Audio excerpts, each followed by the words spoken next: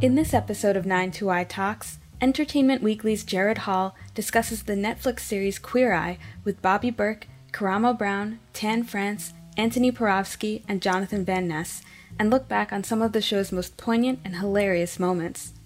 After 5 seasons, countless French tucks, 7 Emmys, and lots of tears, their message of acceptance and equality is as relevant as ever. The conversation was streamed live as part of the 92nd Street Y's online talk series on July 6, 2020. Hi, everyone, and thank you so much for joining us. I'm Gerrad Hall, Entertainment Weekly Senior TV Editor, and I am super excited today for this conversation we're about to have with Queer Eye's Fab Five: Antoni Porowski, Bobby Berk, Jonathan Van Ness, Karamo Brown, and Tan France. Hi, guys. So nice to Hi, Gerrad. To see you. Yeah, so what a crazy time we're living in, huh? And especially a very interesting time for you guys with season 5 launching in the midst of a pandemic, but of course nationwide protests and the death of a man at the hands of police. So I want to talk about several things related to that, but I kind of want to start with that. Having a season launch in a very different time, a very different social climate than seasons past. Did you kind of feel anything from the audience in those regards once they tuned in and were watching that there was a different feeling of needing this show maybe more than ever? Yeah, I think that each of us felt that from our social media feeds. People were, saying they needed something to sort of escape, sort of to give them a bit of joy, a bit of hope, which is what I believe we've always tried to do, no matter in this time period where we're at right now or in prior seasons. And I think that it's a very healthy thing. I don't want to speak for the rest of the guys, but we're all about making sure that if you want to be able to go out there and lift someone else up and support these movements, make sure you're protecting others, protecting yourself, you have to start with self-care. That's always been the mantra of our show and what we've been trying to present. So it's nice that we could provide that outlet for people to decompress, to recharge, so that they can go out there and give it their all, because collectively we need to be united right now so that we can seriously see real systemic and real change for so many people who have been marginalized for so long. I had the pleasure to get to speak to Ashley Marie Preston, who's an incredible Black trans activist. And she taught me one of the best terms I've ever heard as it relates to self-care. And she said, yes, self-care, but don't be a self-caring.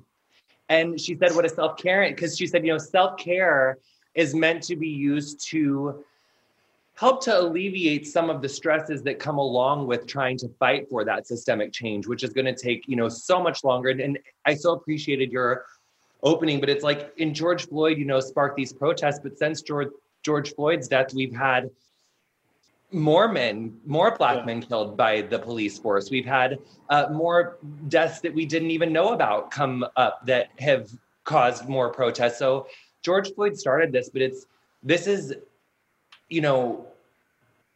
so the short answer, yes, our fans definitely felt like, I think that they needed a moment, but I also think that more of our fans felt like this is the time for change, and this is the time to talk about change, and this is the time to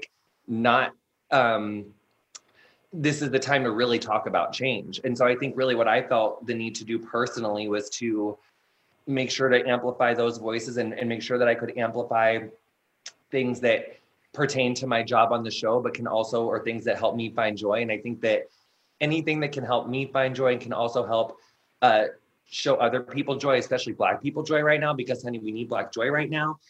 Sharing that is so helpful to the community, so that you can use self-care to actually recharge, as opposed to just saying, you know what, I'm going to just pretend that this protest isn't going on right now and watch the makeover shows for 8 hours. No, self-caring. Not that we're slapping self-caring. We're not doing that. That's not what I meant. But you understand, I meant pay attention. That's all. Yeah, you're right. I mean, so many posts that we've seen, a lot of people, a lot of dissenters are saying, it's a trend and this is a moment that'll pass. And no, really, like it's it's a movement. Sure, there was a moment that sparked this, but there's obviously something much bigger at play. And Jonathan, you kind of touched on this about amplifying voices. I don't know if any of the rest of you want to speak to how you or the show in general is working to do that as well. You know, for me, I realize that the platform that we are so lucky enough to have really needs to be used for good. And I think we've all five of us have felt that from the very start, Netflix and ITV and Scout. I've taken the opportunity to really try to educate as much as possible. You know, obviously, I still have a lot to learn as well. You know, I grew up with white privilege. I may not have grown up rich, but I still grew up with white privilege. And so it's constantly educating myself, taking the time to do so. And I used our social media platforms and our website to really give informative articles to try to teach the people who may not really get it, who aren't racist, but still don't get it. Because at the end of the day, you know, there isn't a instant cure for racism, but education is sure good medicine for it. You guys have often spoken on the show. Each of you kind of have your own instances of obviously dealing with discrimination, be it race or sexuality or religion and whatnot. So I'm wondering, are you finding yourselves now how you're taking your personal experiences and applying them? Because I've talked to some other friends about this, ones who look just like me and were like, this isn't about me. It's my time to shut up and just listen and help others. But I think there is also something to kind of the shared experience of, if you can relate in any way. So are you kind of feeling that yourselves, feeling like, something has happened to me, now's my time to use that? And I personally, I think for me, this is purely me. I feel like telling my story isn't really the right time. And I do wonder if people sharing their stories is probably a little tone deaf to a certain extent. I feel like now is the time to be amplifying Black voices. Yes, all of us have experienced discrimination at some point based on what we have no control over. But I think that we're away from that right now, or we're a few probably weeks or months away from talking about that and making it about our plight.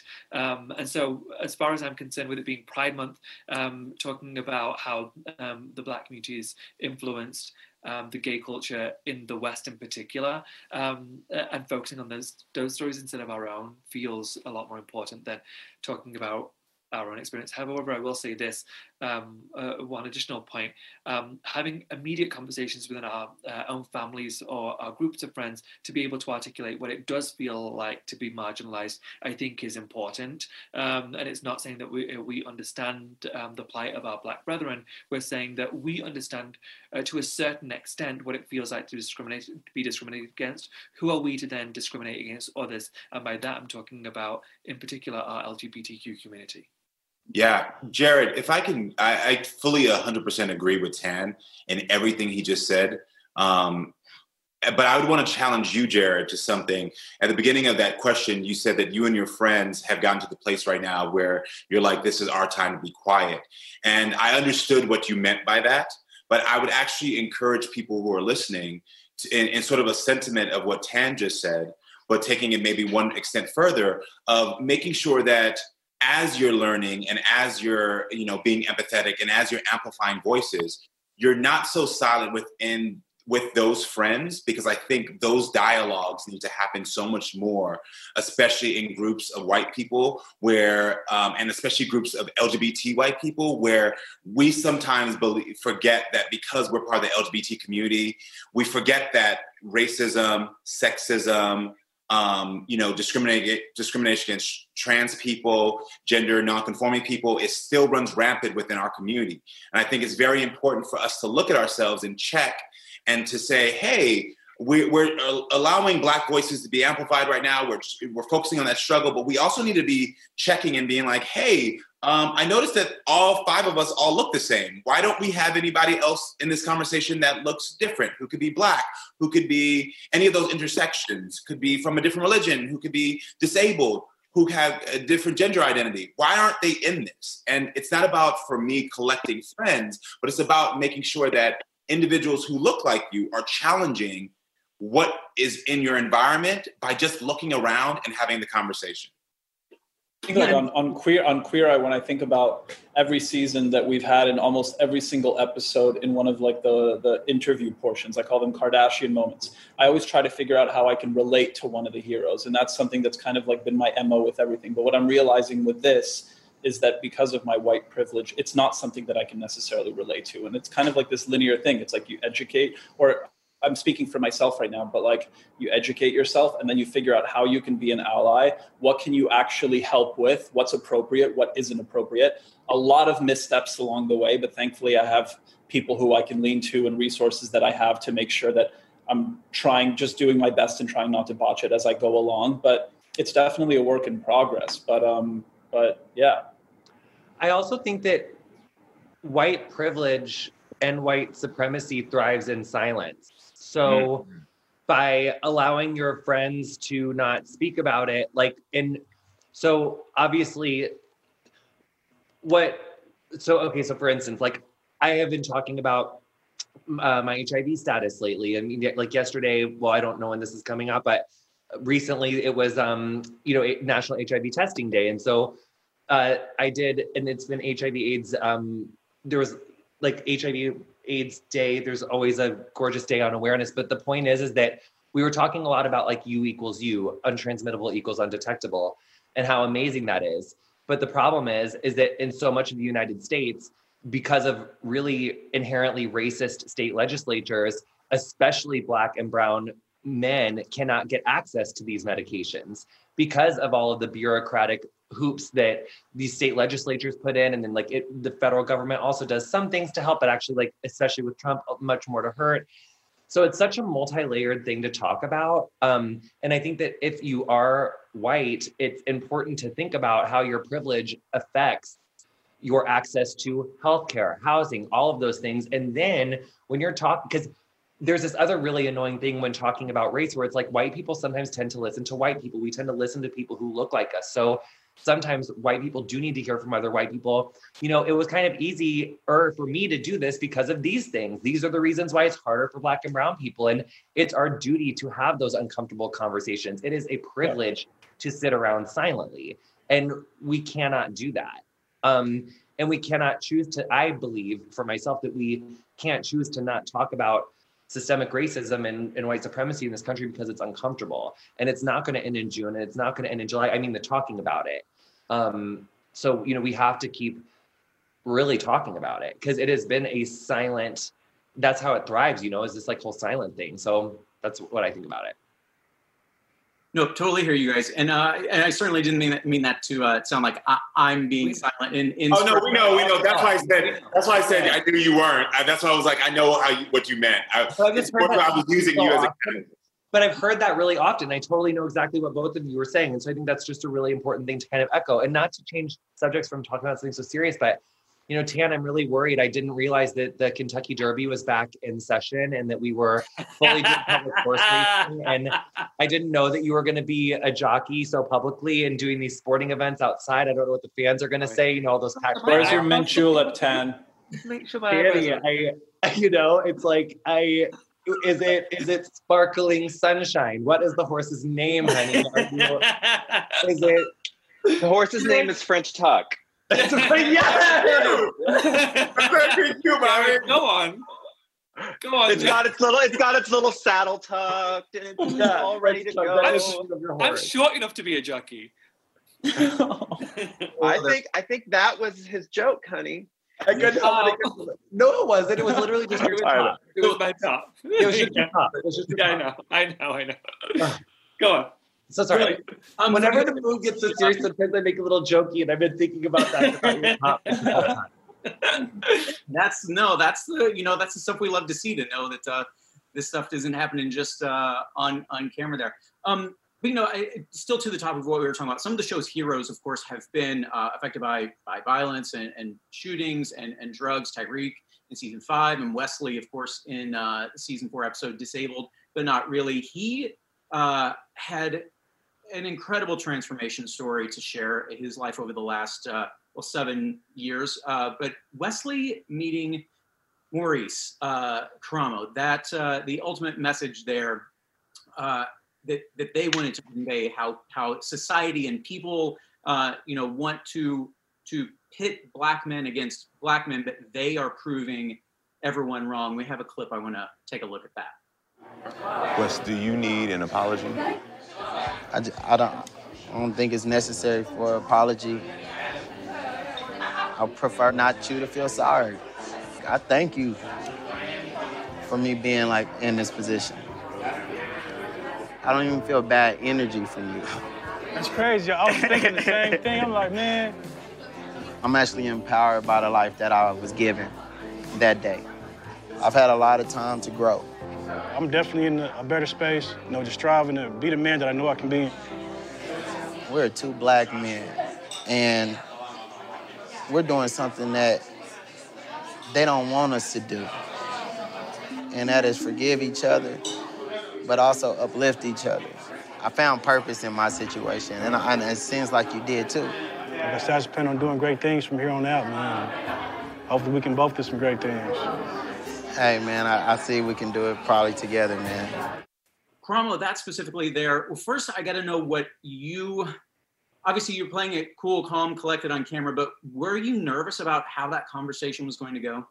Yeah, so what people don't know is that as I'm in the car driving, both Maurice had given me a call, the person who was the shooter, and said that he was not willing to do this. He thought it was a setup. He thought that we were trying to ambush him, and he had never seen Queer Eye, so he didn't understand. So he saw the name Queer Eye and thought it was this makeover show from the 90s, or something or the early 2000s, that he didn't really understand like how the show has evolved. And then I convinced him to stay with the help of our producer, Rachel Mendez, who was amazing. And through us double teaming and talking to him on the phone, we said yes. But then as we were pulling up, Maurice literally said, Wesley literally said, I do not want to do this. I feel scared. I feel uncomfortable. And I can't do this. And so I had to stop the car and have this sort of intimate conversation about what fears was he experiencing? What was he going through? What did he think? Like playing out all the scenarios for him so that he could understand that this moment was only going to help him because he was being supported and because this was in a space where he could actually convey what he needed to convey so he could get the closure he needed. Because this whole moment was about closure. It was about helping both of them to understand that for them to move on, they need to go back to that moment and talk about how they were two strangers that then came to be perceived enemies that literally have affected each other for the rest of their lives. And what I thought was so beautiful about that moment, which I'm so thankful to the network and to the producers for allowing me to use my field trip to engage with those two men in that way, was it did show, first of all, that closure and forgiveness is possible, even some of the most extreme measures. And it was a lesson for people watching that, if something as traumatic has happened to you, with time of healing and empathy and support, you can get to a place where you can grow through it. But I also think it was very important for people who only hear about crimes between African Americans and who don't understand how systemically that plays into it, where they want to say, oh, Black people are more violent to Black people, which is actually not the case and not the statistic.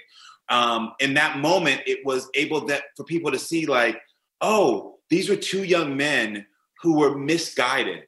It could have been any race, it could have been any person, but these two young men, because of systemic issues, without even knowing each other, thought that the other was going to hurt them, so they both tried to hurt the other person first, sort of out of survival of the fittest. And what we saw now, and what has continues, is that they're helping each other. They're actually working together to do work in their communities. And I thought it was just a really beautiful moment. I'm just really glad the world got to see it. Yeah, that was, it was one that, you kind of lean up on the seat of your sofa as you're watching. Like, first, I can't believe that even happened. So kudos to you guys and talking them through that and convincing them to stay. But yeah, that was a really, really powerful moment, and I'm so glad you guys made that happen. And if I can say something really quickly, and this is something that I'm really proud about, not myself, but also not just myself, but the other four, the castmates, Jonathan, Antoni, Tan, Bobby, is that people sometimes forget as hosts, we actually have true skills that a lot of times don't get edited in, that where we're really helping a person through a journey that, once we edit together, it seems like magic. But it's like, it takes a lot of times for we'll get there with Jonathan, for someone who's been attached to a certain look, who's built a certain self-esteem around this look. There takes skill to not only do the hair and to make it look beautiful, but also to be able to coach them into, feeling comfortable. Same thing for that conversation. And so I'm just giving ourselves, a lot of times, I'm a big believer, patting yourself on the back. I'm just so proud of us as hosts that we're able to constantly do that. And I hope that the audience recognizes that it's not just the magic of TV. There are 5 individuals who are really showing their expertise and going above and beyond. I just want to add that as hosts also, sometimes we are going to get distracted by a dog in a house when we arrive, and then we may neglect everybody in the scene at the beginning. And that's just the thing that happens, A lot, weirdly. I keep thinking Corgi. Oliver, was that his name? Adorable. But yeah, to that point, obviously you guys are a true ensemble. You were just recognized as such from Critics' Choice Real TV Awards, so congratulations on that. But to that point, you're all doing your own individual jobs and your own areas of expertise. But Bobby, how do you guys collaborate with each other behind the scenes when the camera isn't rolling to make sure that everything you're doing works in conjunction with the other? There's a lot of conversation. Honestly, there was way more in the beginning, but now we all know each other so well. It's so often unspoken. Like, I know what Tan's going to need built out in that closet. I know Jonathan's going to need a shelf if there's not one in there to put all the facial care. I know there's things that Antoni's going to need. And so if there's anything special and unique for that hero, there's that conversation, there's a text, or, Karamo will text me after he's done and be like, hey, I just found out that there were some major, not issues, but a lot of heart with a relationship with a certain person in the family. Like, if you can find pictures, that will really mean a lot to them. So there's a lot of great things that we were able to communicate with each other that allow us to really get to the heart of things, like literally, even though we're not all able to be on each other's field trips. I don't get to go with Tan when he's shopping and doing clothing. I'm not with Karamo on his things. And so it's nice that we're able to all keep in contact on our group chat, or just pick up the phone and give each other a call. Or we usually live in the same building when we're in the city. So knock on each other's door and be like, hey, listen to what I found out today about Tyreek. You went through this, right? How about we do blah, blah, blah, blah, blah. And it's also a delicate dance. It's also a delicate dance with how the scenes are shot as well. Like, more often than not, if I'm following up Karamo, then I know that I want to bring like a little bit of like levity and humor and just like unabashed and fun and joy to a scene. You know what I mean? Yeah, and lots of dairy. Support those dairy farmers. But it's because it's sort of like some episodes are obviously heavier than others, and it's always, you want them to go through that journey, but also kind of like experience the nuance of it as well. Yes, there's a lot of fear that comes from conflict and going through it, but there's a lot of joy in learning that there's a different way to live life, that it's actually meant to be fun, Yeah. Jonathan, what are you giggling about it? The way it looks like there's something like going on below you. Shirt so much. It's so sure. Tan, take the shirt off. You might as well. Oh yeah. Well, Jonathan, while you're laughing and while I got you, for season 5, you guys went to the city of brotherly love, and as you guys have visited different cities around the country, Jonathan, is there one thing that you would say is consistent with the heroes, regardless of where they live? Ooh. Yeah, I feel like one thing that I think has generally been difficult for every hero to deal with, no matter the city, was like the idea of putting their privacy in the open, and feeling comfortable with us, to talk about what those issues were. And And I think, that's probably the biggest thing in how much you're willing to talk about or not talk about and be vulnerable, that publicly is, I think, and then all of the all the things that result from that, all the things that come up from that are really like all of the different things that have happened through the 5 seasons. That makes complete sense. I feel like one, especially it was, season 4. Well, yeah, Jon Stoner with the corgi. One where it's really coming to mind that it took him a little longer to open up in talking about his depression, which of course we know there are plenty of stigmas around mental health. But is that one that you guys would also say it took you a little longer to get to the core of the problem? The problem? Yeah, I will say with Jon Stoner, what I think what's interesting about that is that what's true for a lot of people in our country. They get sort of stuck in this narrative that people have told them in their lives, their wives, their kids, their teachers, their friends. And so for him, it was, you're the guy who doesn't want to grow up. You're the guy, the college crazy guy that, doesn't, you never want to be an adult. And what is difficult about when people put you into those boxes and trap you into those narratives is that you end up starting to try to live into those narratives so that people don't see the real you, so that they can't see that you're actually hurting, that you're going through something, that you're feeling alone. And so he was really good at putting on this mask of look, I'm wearing crazy outfits. Look, my hair's crazy. Look, I do all these crazy things. And it was, and as we slowly started having conversations with him, and I believe that it started with Tan first in the closet, that I remember, is that immediately Tan opened up a jacket that had something explicit on the inside. And then he immediately said, well, why do you think that's appropriate with a daughter? And I thought it was such a clear moment where somebody finally challenged this narrative, where I'm sure he had opened that jacket 14 million times and everyone was like, ah, ha, ha, ha. But finally someone said, this is not okay. And you could start seeing this sort of shield or this wall that he had put up that he was hiding behind, that he didn't care, get broken down. By the time that I got to him as the last field trip, I was like, I've been listening to what you've been saying. And each of the other guys have been showing you little glimpses of that this is not truly who you want to be.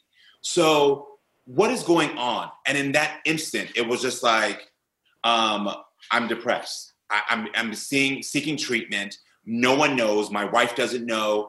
And it was such a powerful moment. And, I was really thankful because the person who went right before me was Bobby at a gym. And they were working out and Bobby hit on it. And I heard a key word and I was like, oh my gosh, thank you, Bobby, for cracking the last bit for me to be able to come in and expose that. And I think that's the power of the 5 of us, to help people to put down their guard and to really get to the core of what's going on through each of our different categories. We're really good at tricking people to think they're there for new clothes, a house, hair, good conversation, of food, but when in fact we're just using it all to figure out what's wrong with it. I should also mention, Karamo, if you saw me laughing really hard, it wasn't because of what you were saying. I was thinking of when you said, well, people really put labels on people and then you're stuck in that box. And I really wanted to say, how people refer to me as the super sexy guy on the show, and now I'm having to really live up to that. And now you're just the jockey. You're the sexy jockey. Being such a sexy jockey has just been so difficult for me, but I'm keeping that. I mean, you are the hot one in my eyes. Just, you are sexy. Let's get that hair. Something really important, I think, about the,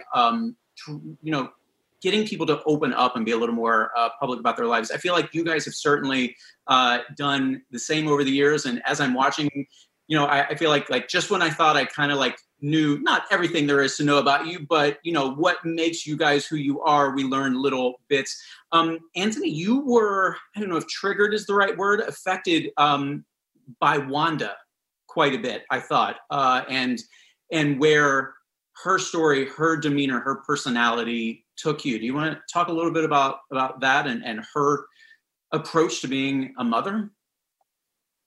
Yeah, Wanda was a really interesting one. I certainly, there was something about, this is somebody who she really loves her daughters, and that was very clear. but there seemed to be a lack in communication, which I know is like the essence, like problem in literally any relationship. And just the fact of, I remember there was one thing that kind of really hit me when I was asking her when the last time she told, wow, you're making me remember this episode now. I was asking her, like, when's the last time you told your daughters that you love them? And I think she responded something along the lines of like, I don't have to tell them I love them, I show them. And that I remember really hitting me, because I remember there were certain periods of my life growing up where I felt like I needed to be told that I was loved and I wasn't. And you know, my own biological mother would basically say the same thing. It's like, I don't have to say it. And so that's a part that really triggered me. And I think how, you know, the way that helped me, it kind of, I suffer from severe terminal uniqueness, whatever it is that I'm going through. I always think that I'm the only person who have ever experienced that before. And that's what's so nice about having conversations with our heroes, where we're able to be open and honest, and touch on like very specific little moments that may be triggering to us personally, where you get to have that conversation, and through that talk, you just realize that it's sort of like, oh, like this is a thing that happens. Probably if it happened to me and it's happening to Wanda's daughters, there's probably a lot of other people who are experiencing that as well. So I think, you know, all of us do that in different ways, but I think all of us, our best work is when we get very specific with certain things that trigger us, not only based on our own personal experiences, but also what we see there in the world. And I also just loved how excited she was about asparagus, that she just saw asparagus in a grocery store for so damn long, and she like didn't know what the hell to do with it. I'm like, I hear you. It's an intimidating vegetable. It's very fibrous, but it has like this little artichoke-y part. Is it in the artichoke family? Like, who, you know, she was really confused, but she really wanted to know how to make asparagus. So we did some nice little brown butter scallops. And then that night she was like, what is that smell? I am never eating this again. Okay, there we go. Exactly.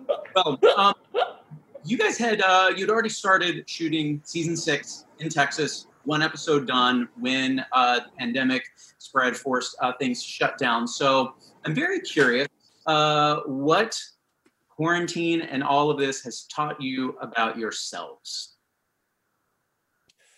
For me, mine's been that I don't usually take time for myself. I think all of us are probably guilty of this, especially within the last couple of years. We travel so much for work. We are always on the go. And so for me, the lockdown has really reminded me that I need to take more time to do the things that actually make me happy outside of work. I always excused my amount of work by saying, I love my job, so it doesn't matter. And I really do love the work that I get to do. However, there are other things that I love to do too, and I want to start to focus on those also, and not sacrifice what I used to enjoy for what I now currently enjoy. As long as that doesn't encroach upon my time with you, that's fine. I'm literally about to say, so I'm going to remove my time from Jonathan a little bit, claiming my time. I'm claiming my time from Jonathan, and I will start to do the things that I enjoy again. You know, I will say for myself, and I kind of see it with my with my castmates as well. I think social media is such an incredibly important like tool and this machine in all of our respective businesses and what we choose to do. And for me personally, it's like before COVID, there was always this pressure of like having to post every day and like got to keep it fresh and keep it very current. And it's been really nice to not feel like I have to post every single thing that I'm going through, to actually just do things for the sake of doing them. It's a lot less pressure, and that part's been really nice, where it's like, yeah, like some things are still, you know, sacred and can still be private. Like when Neon ate an entire tennis ball the other night, I didn't feel the need to share that. And well, now everyone knows about it, but yeah, just ate the whole thing, just waiting for her to poop it out. It's going to be great. Anyone else want to add to that?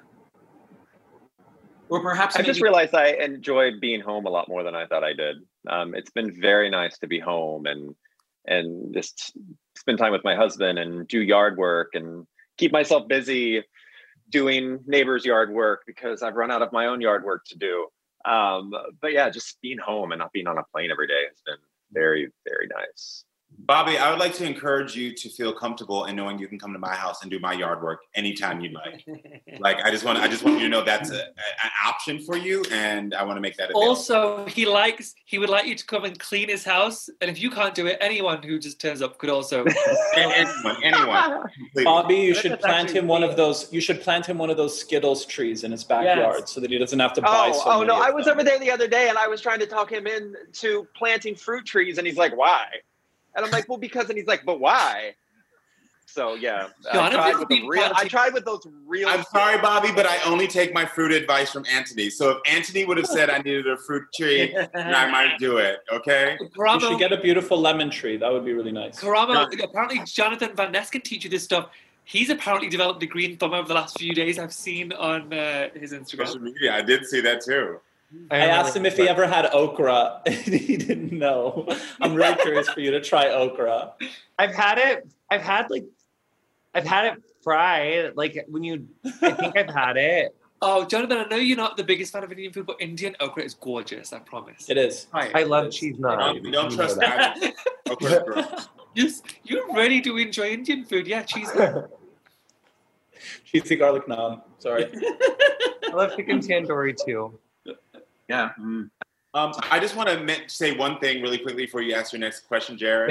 Is that no, I'm not a jockey. Shut up. No.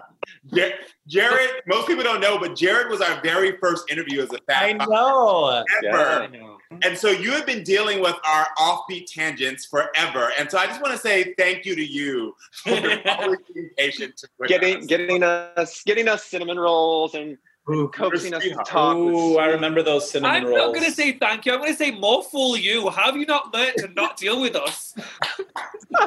Look, this Speak is for yourself. These are the great perks of the job.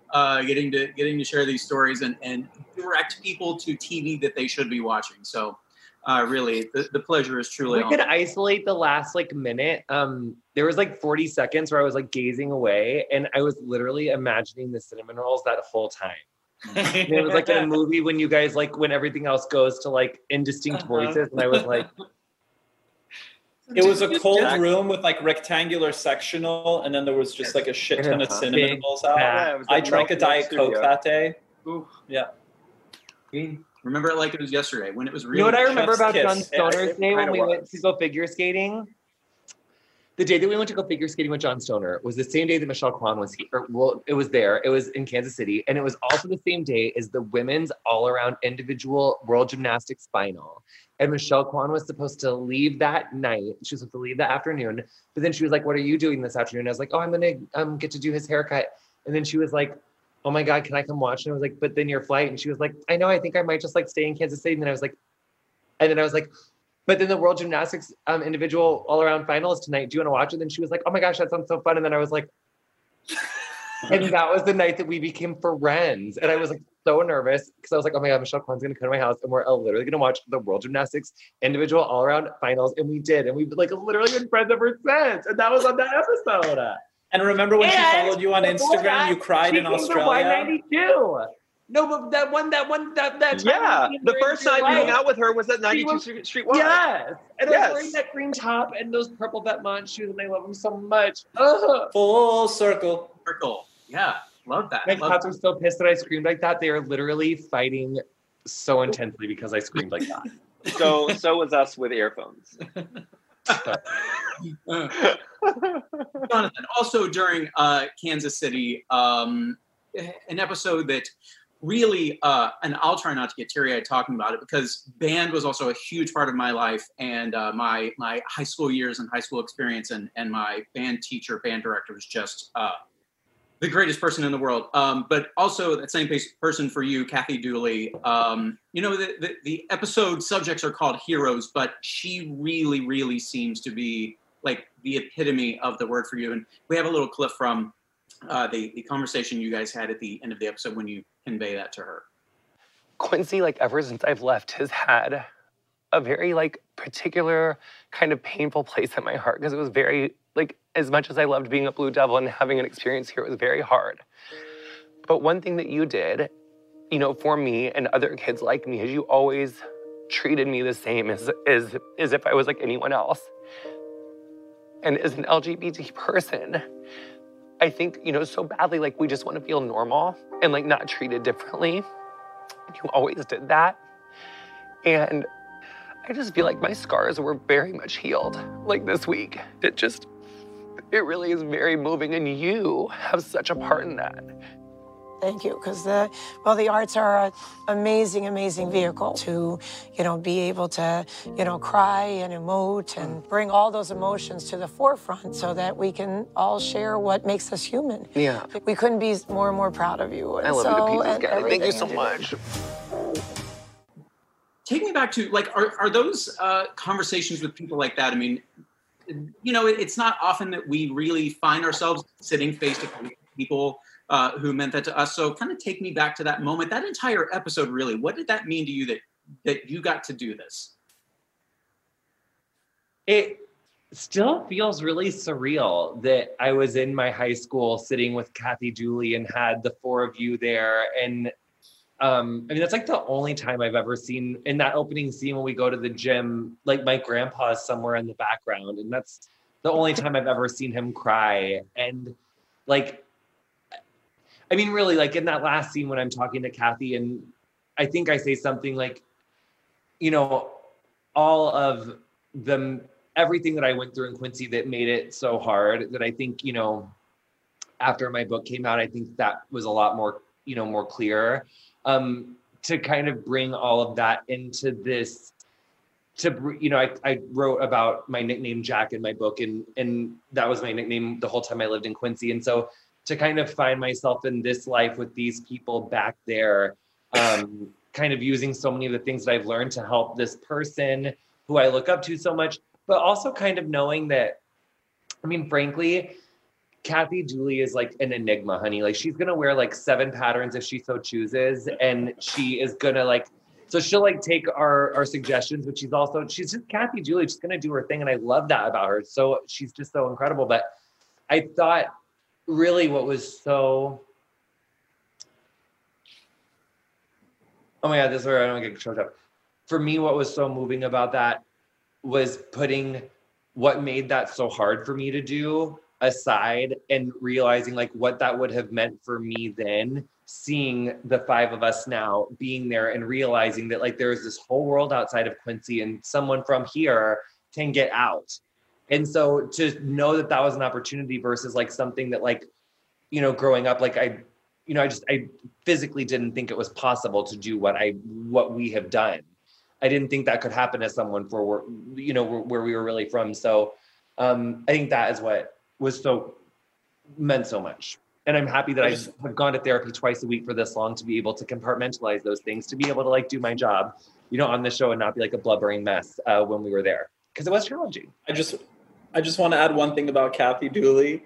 She is the only hero where the goal, I was actually supposed to make something with her. And I full on had a conversation with her about food. And I was what are you interested in making? And she's like, I eat when I get home, and I just it's a quick and go or some kind of a gas station situation to get a sandwich. And I'm like, wouldn't it be nice if you learn how to make your own sandwich? She's like, no, they make it perfectly. And then she was just no, it was just a non-negotiable. It was a non-starter. That's why she had that mullet for 32 years. She couldn't change hairdressers. But sometimes there's a tiny ounce of willingness, and I can just kind of chip away at that. 0. She's gone through her whole life without ever making a sandwich, and she's going to continue the rest of her life. But it's just not her thing. Totally. But I have talked to her.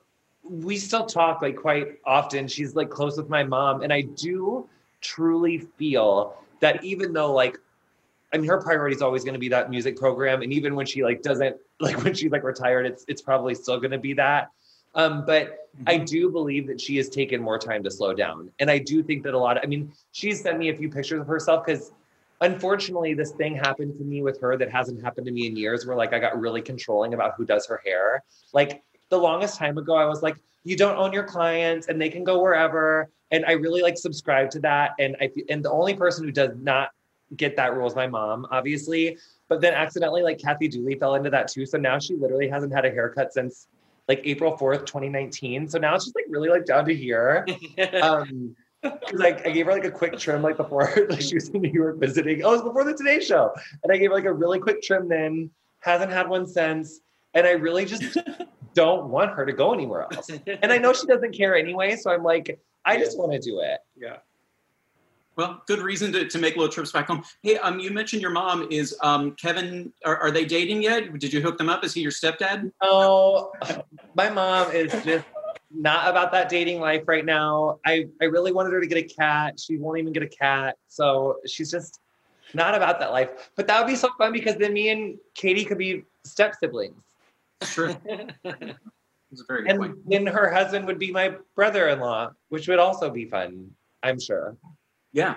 Tan, I'm going to direct this one to you first. The show is, of course, about helping these heroes evolve and be the best versions of themselves. But how does that translate to each of you? How have you evolved as a host? It's interesting. You had said earlier on that they have to share so much of their story, and one of you had mentioned that that takes such courage, and it really does. I think the way I've changed the most, and I believe it's the same for all of us, most of us, if not all of us, is that we've become a lot more open on camera on our own show. I think we all went in with an agenda of we're willing to share X, Y, and Z, but not A, B, and maybe not even C. But that gets stripped away quite quickly. And so the things I talk about on season 4, 5, even 6 are things that I wouldn't talk about. I wouldn't have thought I would ever talked about on season 1 and 2. And so I think the beauty of our show is that we are all willing to grow. We're all willing to realize that in order to make incredible connections globally, that we have to be willing to open up about who we really are. What did you just say, Tan, about we all came in with different what? Expectations of what we're willing to share. But before that, like different. He said Z. It was no. You said different like prerogatives or different intentions of like what we were gonna. Yeah, kind of. Yeah. Hopefully by season 8 we'll be in a polyamorous relationship. If I have anything to do with it, honey. We're very close to that. I feel like we're a week away. Not as close as I want to be. You've been saying that for a few years now, though, Tanny. Jonathan, we're just a week away. That's the way we shut up, Bobby. Bobby, do you have anything to add to that question? I keep thinking a lot about your episodes, especially like with Noah. Most recently, and those conversations you guys had, but to the broader picture, in any way you've evolved over the seasons. I mean, Tan was very right when he said, I think I speak for us all. I felt the exact same way. One of the things that I said to the producers when we had lunch in my home before we even started filming was, okay, I'll pretty much talk about anything. Just don't make me breach religion. Don't ever ask me to go into a church. That's where I draw the line. That's where I'll quit. I won't do it. And of course, 3 episodes of that thing. I'm a little better with it now. Of course, walking into a church in Southern Georgia, it's very different than walking into a church in the middle of Philly with a gay rainbow on the side and a gay pastor.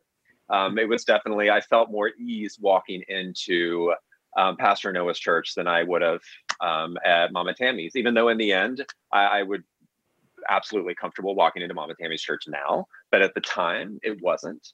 And at the time, I had to know where to draw the line for my own mental health, where they're preaching for everyone to know your limits, to know your boundaries, to be able to say no for yourself.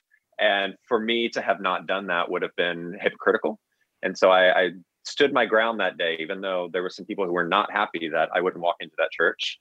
But again, a few years later, having grown, having met Mama Tammy, having fallen in love with her, made it very, very easy for me to walk into Atonement and to meet, Pastor Noah.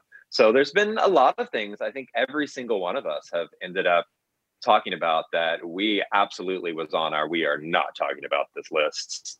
And it's just, I think a lot of it has to do with the fact that we've seen how our show can help people. And it's empowered us to share more because when people can relate to us, they can relate to the situation and they can they can heal as we've healed. And so I think a lot of our willingness, I think a lot of our more willingness to be open is the fact that we see how us being open about the things that have hurt us in our life and that we've made it through can help millions of strangers that we're never ever going to be able to physically be in a room with them. But through the show, we can help. Even if there's nights that we go home from filming and we literally cry ourselves to sleep. There was a lot of those season 1 and 2 for me. It's worth it in the end. Obviously, we've touched on a lot of the more serious moments, the moments that certainly make us cry, as you mentioned. But there are also some very funny moments on this show. You guys, of course, are so much fun together. Antoni freaking out over a corgi is certainly one of the most recent highlights for me, because I felt the same way watching that. Actually, there's been a lot of dogs over the past 2 seasons. Is that your doing? Sure has. That's not fair. It's not his doing. No. I'm saying there sure has been a lot of dogs, but I obviously. I thought you said when he said, "Is that you're doing?" I thought you meant like, "Oh yeah, that's me." Also, our showrunner is like obsessed. Yeah. Laner loves a doggo. Jen Lane is to dogs what I am to cats. Like one's great, but 16 is even better. Yes. Yeah. Well, in terms of those fun moments, Antoni, I know you got a lot of grief that first season for all of the avocado. We've of course seen how wide your food knowledge is over the other seasons, but you had a moment of vindication where we found out that it's okay to put dairy in guac. We have a clip of that as well. Did you make this guacamole as well? Yeah. Yes. Because I always put lime juice in it. That prevents it from browning. With sour cream is better. Okay. I've gotten a lot of attitude for putting Greek yogurt in my guacamole. It's the best thing.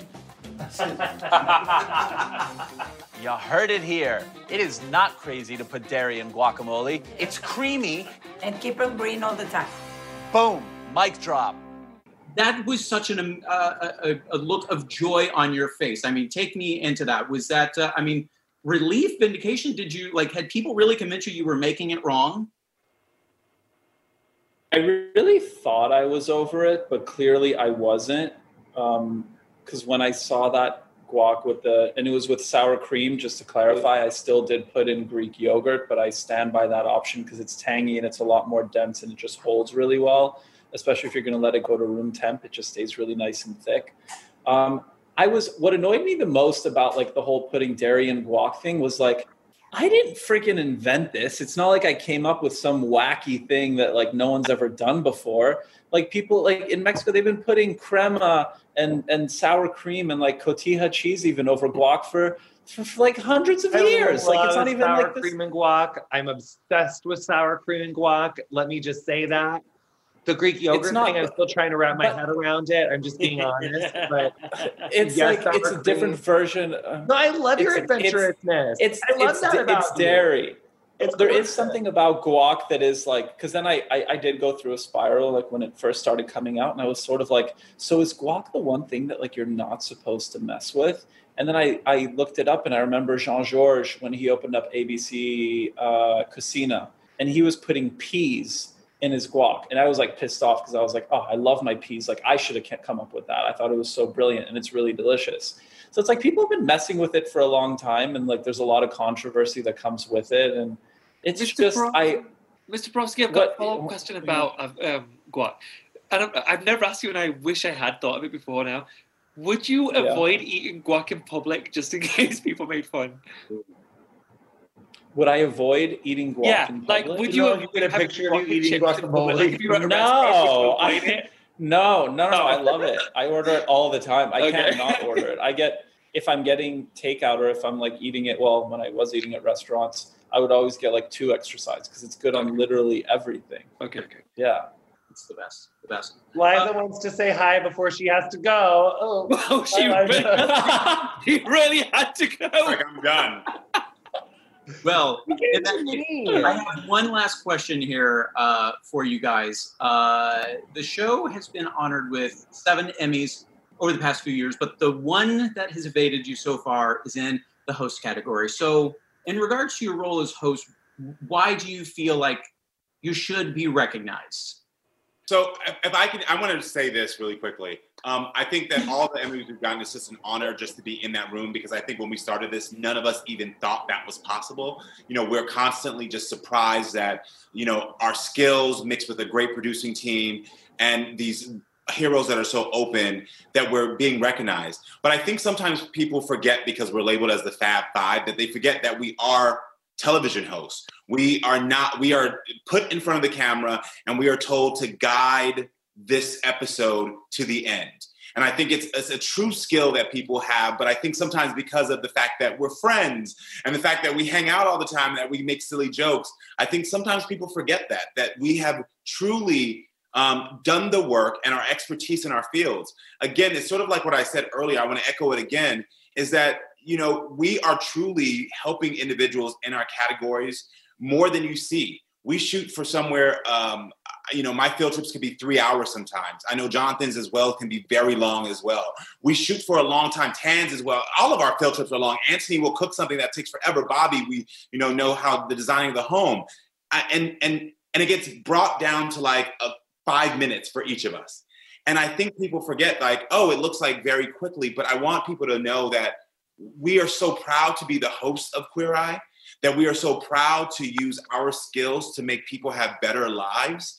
And we're just excited that people continue to enjoy the show and enjoy us as an ensemble.